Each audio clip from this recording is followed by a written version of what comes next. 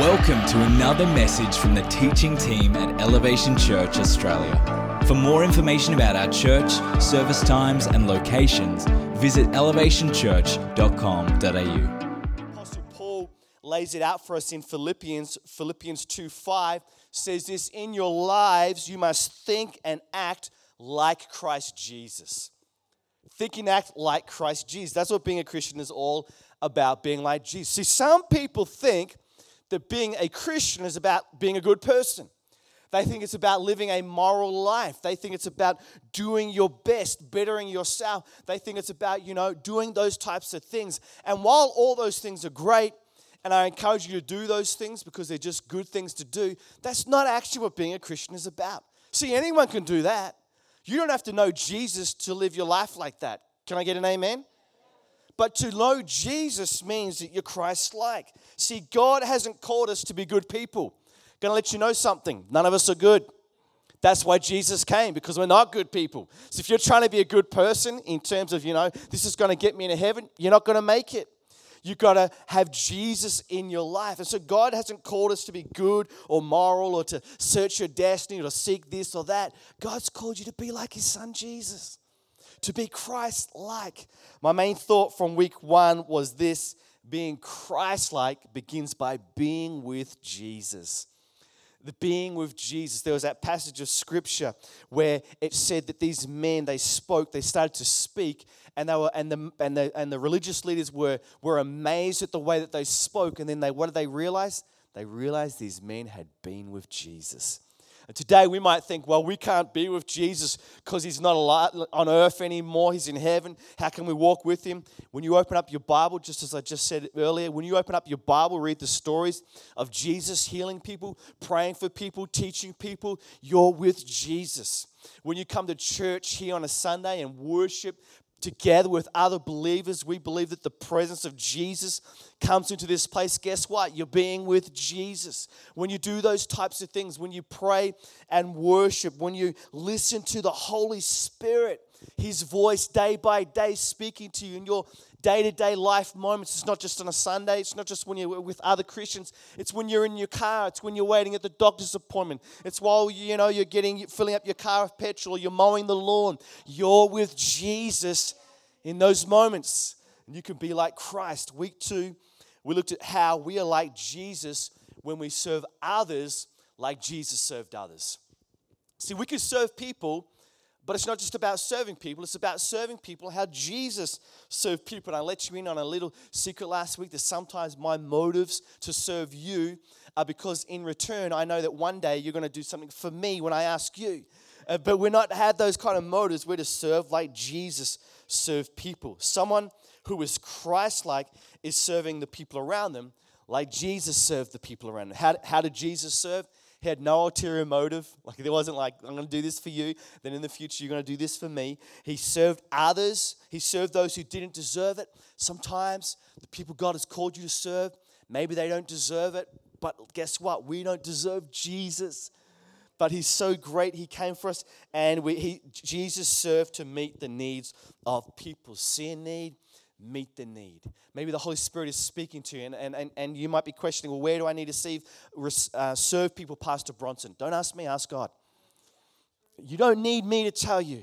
If you've been walking any time with Jesus, if you've been walking any time with God, ask the Holy Spirit to reveal where He wants you to serve. Hey, you see a need? Holy Spirit, do I need to meet this need? You see someone going through something? Holy Spirit, do I need to serve this person? Let Him guide you and direct you. Be sensitive to what He's saying and do that. You can get onto our church website, listen to those podcasts if you missed those messages. Let's pray. God, this morning, I thank You we've come to meet with You. We haven't come here to just do a religious practice. We haven't come here, Lord God, just to see our friends. We've come here to meet with You. So, Jesus, I thank You that already in our praise and worship, we've encountered Your presence. I thank You as we open the scriptures now, we are going to meet with You. We're going to have an encounter. God, if there's any person here who doesn't know You, it's not a follower of Jesus, I just pray that as we just spend more time together, that Your Holy Spirit will speak to their heart, Jesus, and that they will find what they are searching for is in You. In Jesus' name, everyone said, Amen. I was talking to one of the parents of some kids that come to our church here last week at the end of the service, and we were just catching up and talking. And I was talking to this parent, and he was telling me about how his daughters had started to play netball. And so that they were going along to netball and had been starting to play. And I think they were 2 weeks in. And he was just explaining to me how the day before, which was last Saturday, how they had lost at netball really badly. Like it's their second game in, and they got thrashed. And I'm not like excited about that. It sounded like I was. They just got beaten so badly. And he was saying that one of his daughters, while it was happening, was getting really despondent. Has anyone been there? You're playing a sport, you're getting beaten, and you feel bad, yeah?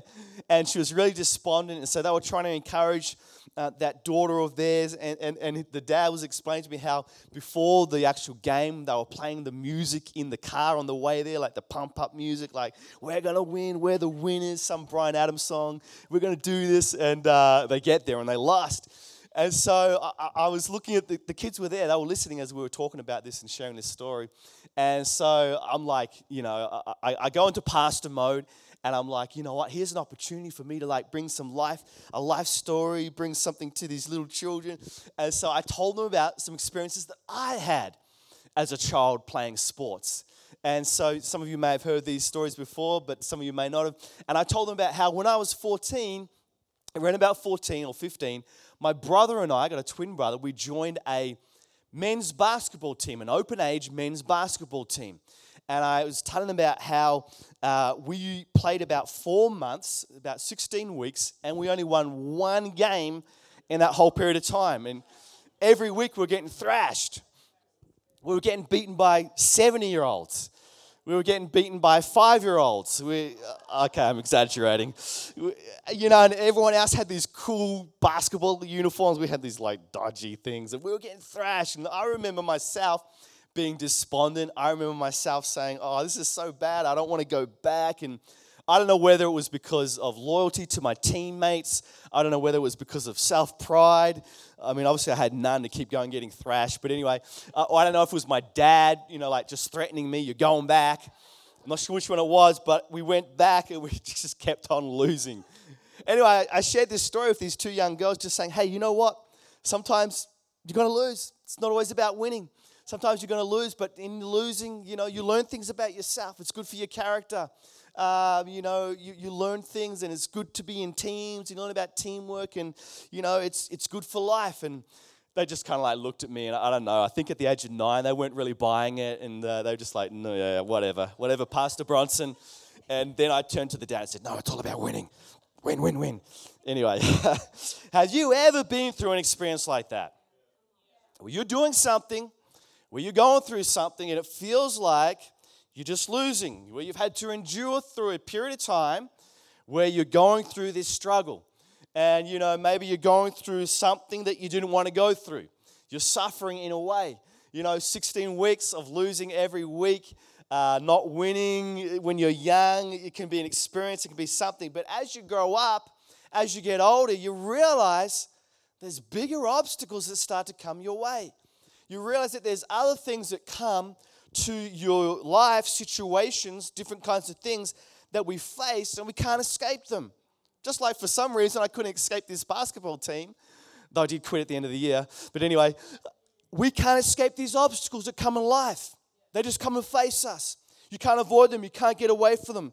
Some of these things, it could be a marriage breakup, enduring the pain of the event and the continuing suffering that it causes to your life and the ongoing issues that it causes and complications. And then if there's kids involved, custody and visitation rights, and then finances, dividing all those things up, and then lawyers saying all things about you and about your character, or it could be ongoing health issues. These are things that we endure in life, and maybe there's a sickness that you've had from a young age, and maybe you're old now and you're still carrying this. It could be heart disease or mental health issues, or maybe you've got something wrong with your sight, or it could be with your bowels, or whatever it might be, these health issues, cancer. It could be financial stress. you've lost a job, or you've made an investment that hasn't gone well, and in losing your job, you still had to keep paying your mortgage repayments, and so now you've got credit card debt that's racking up, and for all these other types of things, and so you find yourself in this place where you're having to endure this season that you don't want to be in. Maybe for you, it could be racism or something along those lines, where because you don't look like someone else, or because you don't come from the same place, or you look differently, you're looked down upon. You're not given as many opportunities as others. There's these things in life, this suffering that we can go through, and I'm sure we could add many other things that you might be facing, or you may have faced in your life previously, or be facing today. There's these things that we have to endure. And if you add them all up, they just add an additional layer to the stress, the anxiety of life. Who knows that life has already got enough things happening in it, and then you add these other things, causes stress and anxiety and worry and suffering to our lives. Suffering. Someone say suffering. It's not a word we like to hear, is it? It's not a word we like to talk about. There's certain words that have a harshness to them. There's certain words that when we hear them, they kind of like grate against us, grate against our soul. Some of those words when we hear them, like foreclosure, or you're fired. Harsh words to hear, or inoperable, or I don't love you anymore. These kind of words, when we hear them, they're hard to hear. They're harsh against our soul, and suffering is one of those words. No one wants to suffer. If I was to take a snap poll right now in this room and pass around a sheet of paper, and on that sheet of paper I said, are you searching for happiness or suffering? I would take a really good guess that most people are going to say happiness. Anyone ticking suffering, you got problems. But I can guarantee you happiness is going to come out of front. It's not really something that we want to talk about, or that we want to deal with, or that we want to have to face in life. But the reality is, suffering is a part of life. The reality is, suffering is something we can't avoid. Whether it's something that we're going through, or whether it's something a loved one or someone that we know is going through, it exists and it is real.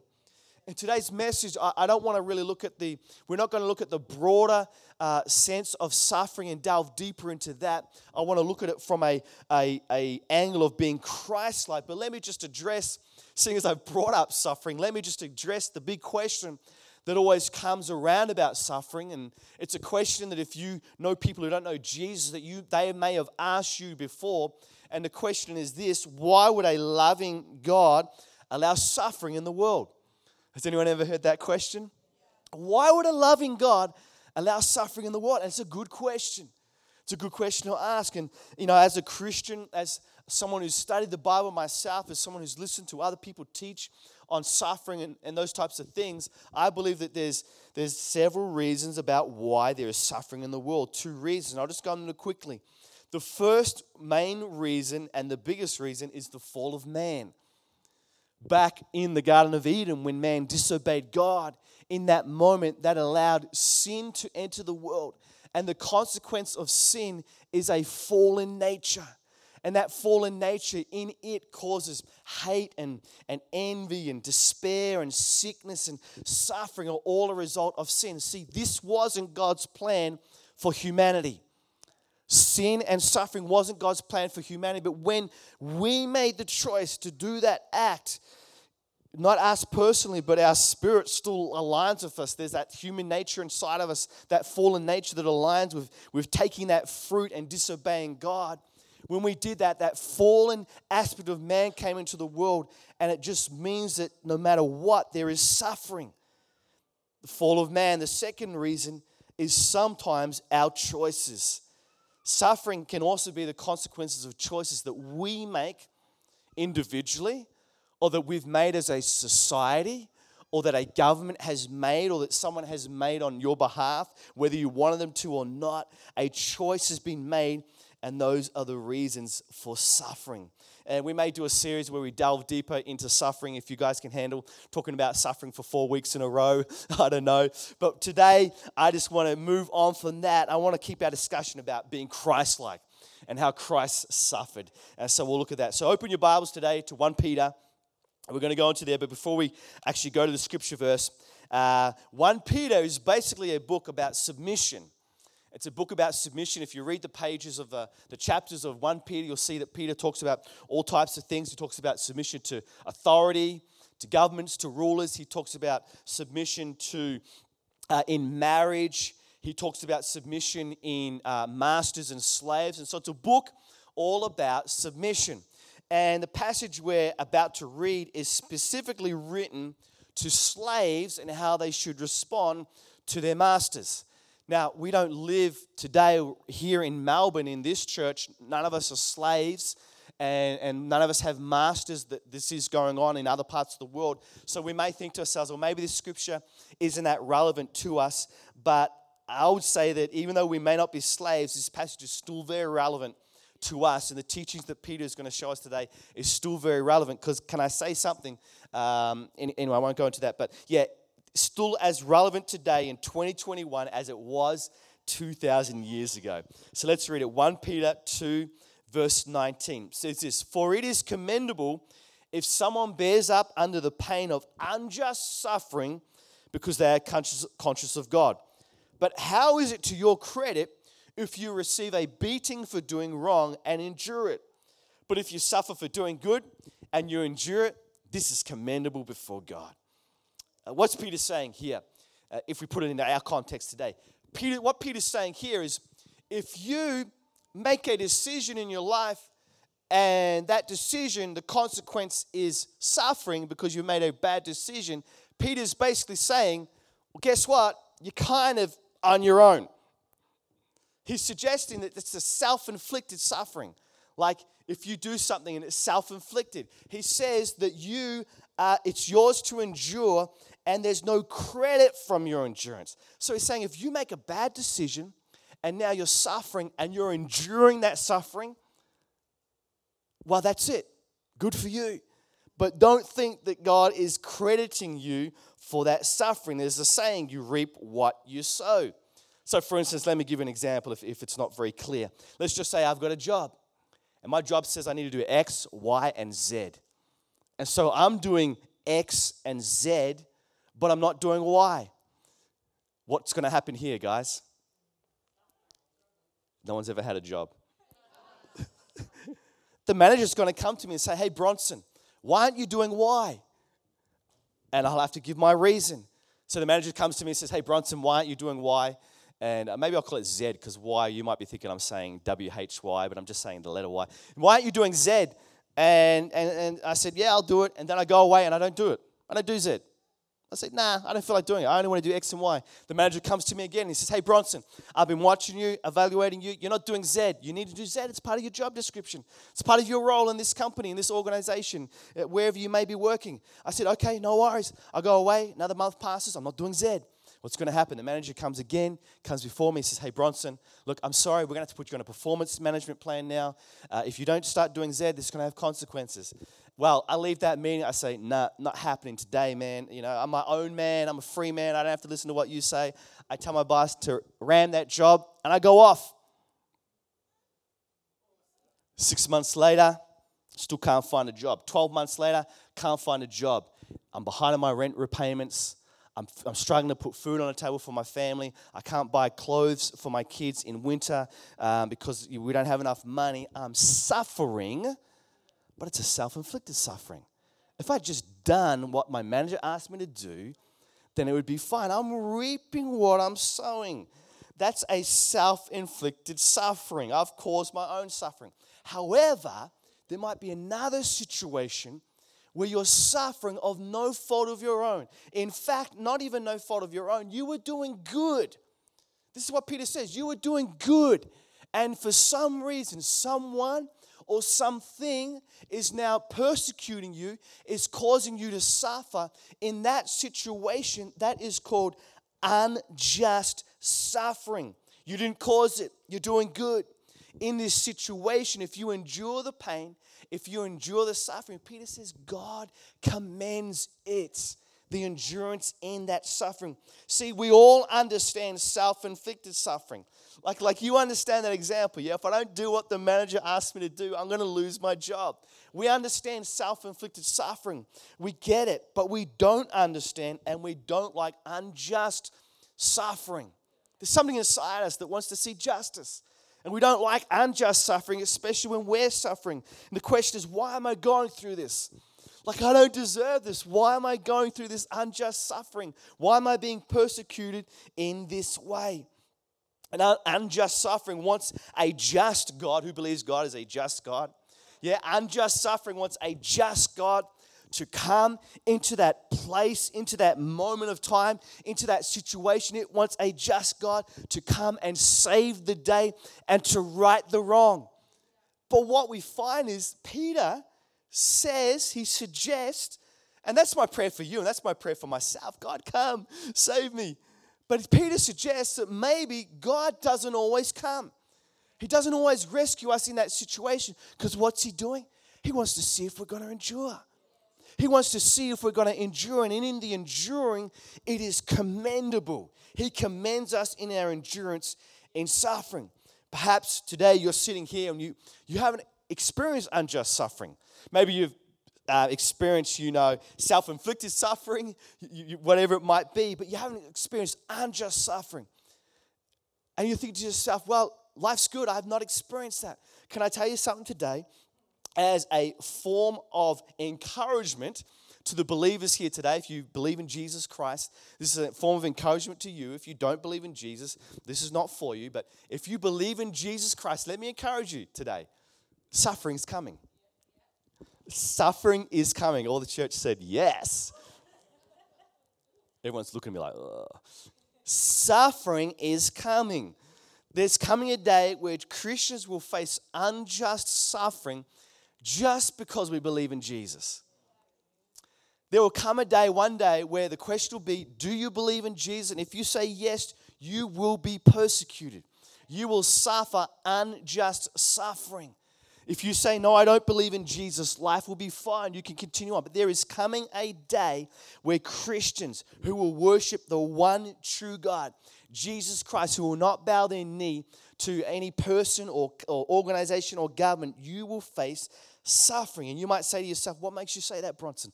Well, I'm not saying this out of my own knowledge. I'm saying it because Jesus says it. He says it here. Look at this, Matthew 5. In the Beatitudes, Matthew 5:10. Blessed are those who are persecuted because of righteousness, for theirs is the kingdom of heaven. Blessed are you when people insult you, persecute you, falsely say all kinds of evil against you because of me. Rejoice and be glad, because great is your reward in heaven. For in the same way they persecuted the prophets who were before. For in the same way they persecuted the prophets who were before you. See, when you're persecuted because of Jesus, Jesus says, rejoice. Rejoice, because your reward is in heaven. Your reward is in heaven. You are blessed. And I pray that it's not in my time or in my kids' lifetime or my grandkids' lifetime, but I think that, suffering is something as Christians we need to be prepared for, and we need to realize is coming. And I think it's maybe closer than we think. Possibly could be within the next 50 years, 100 years, 20 years, 5 years. I don't know. But there is coming a day, the Bible says it, where because you believe in Jesus, you're going to be persecuted. You're going to suffer. So every one of us is going to experience suffering one day. And, we've seen it already in the world where in different parts of the world where the church can't meet like this on a Sunday. If they meet like this, they're thrown in prison. So they have to meet underground in home churches. And there's coming a day where that is going to happen in the West, just like it has happened over there. And as I talk about that, and as I say that, you might be experiencing some anxiety or stress or worry or fear about that. Can I just say to you something? It's nothing to be fearful about. It's nothing to be fearful about, to fear that. Because look at this. Look what Peter says in verse 21. 1 Peter 2:21. To this you were called, because Christ suffered for you, leaving you example that you should follow in his steps. Hey, we didn't tell you about that when you did the altar call and received Jesus, did we? You were called to suffering. But why? Because Jesus suffered for you. follow his example, you would follow in his steps. We see that phrase again, leaving you an example. We've talked about that in previous weeks. In other words, Peter says, be like Jesus. Be Christ-like. Be like Jesus. How can we be like Christ in suffering? We're about to find out. In verse 21, he ends with the sentence, you should follow in his steps.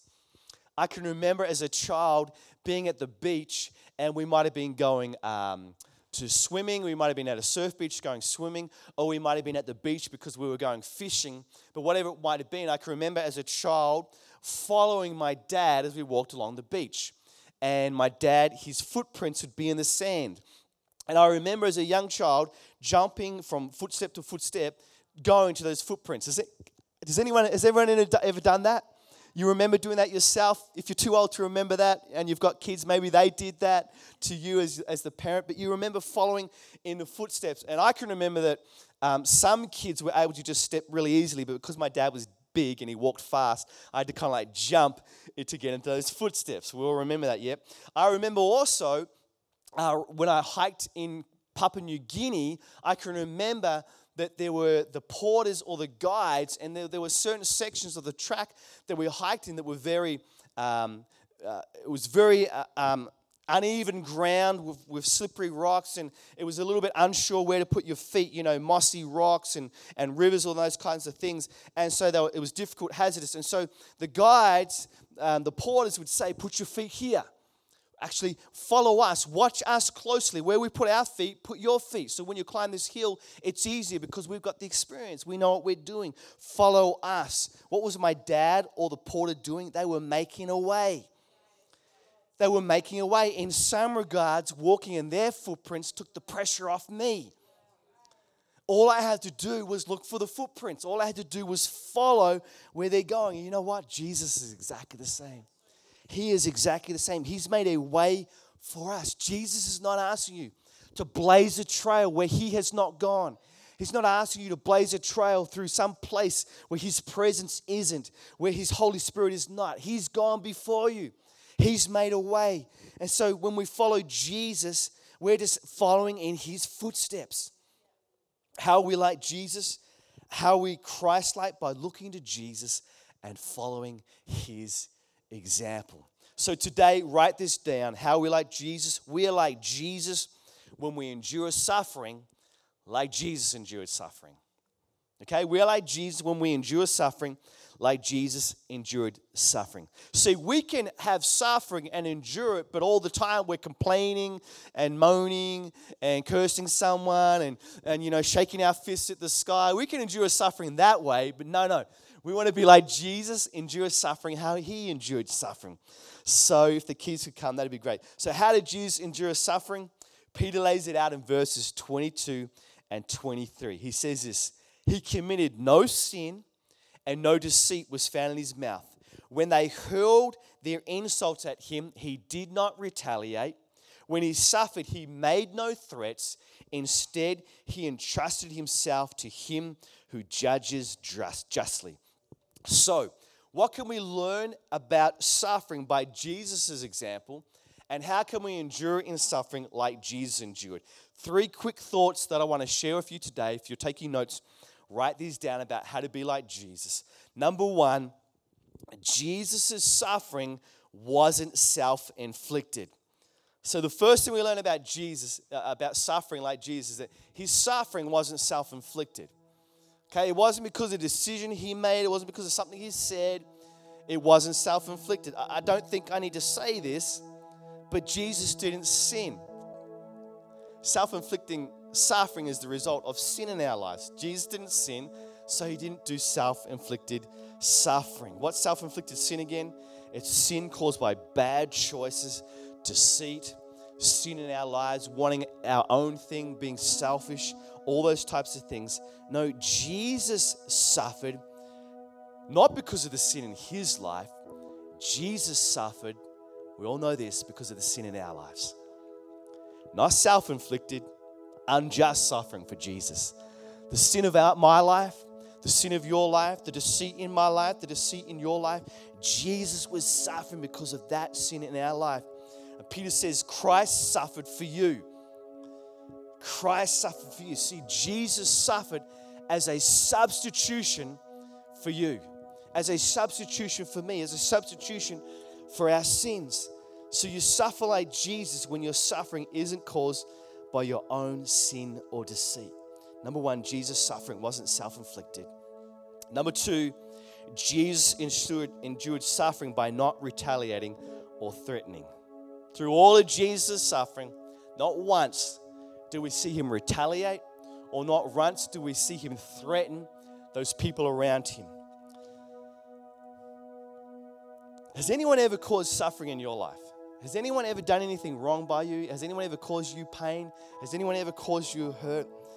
And you've lashed out at them, like you've either exploded at them, shouted at them, or you've done it in the privacy of your own home. You're like, I should have said this, and you've maybe sworn at them or cursed them. You've maybe pulled their name down. You've maybe spoken bad about them. Maybe you've even got in a physical fight with them, something along those lines. Jesus didn't act like this. Every punch, every slap, every lash that he faced, every word that was spoken to him, every spit in the face, we see no retaliation from Jesus. You look in the Gospels. It doesn't say anywhere that Jesus retaliated in any way. Every pulling of the beard from his face. And we see no threat from Jesus either. The soldiers that arrested him, the witnesses that spoke against him, the religious leaders that brought the charges against him and plotted his death, the Romans who were involved in carrying out his crucifixion, the thief next to the cross beside him that cursed him. We see no threat from Jesus against those people. We see no words from Jesus saying, I'm going to get you back. We see no word from Jesus to say, you're going to suffer. My Father's going to make you suffer. You're going to be punished. I'm going to ensure that my disciples kill you. You're going to face eternal damnation. We see no threat from Jesus to these people. Through all the suffering that Jesus faced, he neither retaliated against those causing him so much pain, nor threatened, I will get you back. Jesus endured suffering by not retaliating or threatening. And number three, and finally, Jesus endured suffering by leaving it to God. So far, we've talked about what Jesus didn't do. Here we're talking about what Jesus did do. He left it to God. He entrusted himself to him who judges justly. In other words, he left it up to God to judge justly. He said, God, I'm leaving it in your hands. I'm handing it to you. Jesus knew that justice would be done. He knew. He knew it was in God's hands. He knew that justice would come. That this unjust suffering that he was facing, he knew that God's justice would come. But instead of focusing on justice coming into this situation, what he did was he focused on God. He focused on looking to God. And he focused on being an example to me, an example to you, on how we can endure in suffering, on how we are to suffer in a way that he suffered. And when you face unjust suffering, you need to realize that you have a just God who will deal with the person or the situation, and it may not be how you want it dealt with, thunderbolts and lightning. It may not be how you want it dealt with in that regards. It may not be in your timing. Now, God, now, strike them. Now, God, it may not be in your timing. It may be longer than you want. It may not be in your timing, but it may not even be in your lifetime. But remember what Matthew says in Matthew 5:12, rejoice and be glad, because great is your reward in heaven. From the same way they persecute the prophets who were before you. You know how Elijah and Elisha and Jeremiah and Ezekiel and all these prophets that went before you, rejoice. You're being persecuted just like they were. They persecuted Jesus Christ. Rejoice. You're just like Jesus in that time of persecution and suffering. At the start of this year, we had a series called Start Fresh, if anyone remembers that. And we talked about how there's some things we need to stop. We talked about how there's some things that we need to start. And so, I don't know how you're doing with that. I hope that you've been doing that. But in this passage today, when it comes to enduring suffering like Jesus endured suffering, there's some things we need to stop. Self-inflicted suffering, bad choices, threatening, retaliating. We need to stop those things. And there's some things we need to start. Well, one thing we need to start, just leave it to Jesus. Just give it to God. Leave it to God. I wonder if we looked at suffering and we did suffering like Jesus, I wonder what kind of difference it might make to our world. I wonder what kind of difference it might make in your personal life, in your family, in our workplaces, in our church, if we took the example of Jesus. If in our suffering that we experienced, if we were like Jesus, enduring suffering like Jesus endured suffering, people might look at us and they know the story of our life. They know what we're going through. They know the suffering that we're going through in a season of life that we're enduring. And they looked at us and they said, wow, with all that you're going through, with everything that's happening, there's still some part of you. There's still this, they're not going to say rejoicing because they don't use those kind of words, but there's still this happiness, they might call it. But we call it rejoicing. There's still this joy of God in your life. This, you're able to get through. How is it that you can go through this? You can say to this person, it's because I'm a Christian. I believe in Jesus, and I'm just following the example of Jesus. And in my Bible, which I read, it gave some examples of how Jesus suffered. And I'm just trying to live my life in the way that he suffered. And by doing it like Jesus did it, I'm able to call upon God and I'm able to get through what I'm getting through. Doesn't necessarily change it, doesn't necessarily make it better, but it changes something in the inside of us. See, there will be no more suffering or pain or hurt and sorrow in heaven. There's a day coming, church. Rejoice. Good news. There's going to be no suffering, no sorrow, no hurt, no pain, no tears, no poverty, no sickness, no starvation, no hate, no racism, none of those things. There's going to be none of that in heaven. It's going to be a great day. But until we leave this life for the next, see, there's a price. We're going to leave this life to get into that life. Till we leave this life for the next, suffering is just something that we're going to have to live with. It's with us. How can we be Christ-like? How can we be like Jesus? We are like Jesus when we endure suffering like Jesus endured suffering. Let's pray, church. God, I thank you today. In this place, Lord, as we've read this scripture,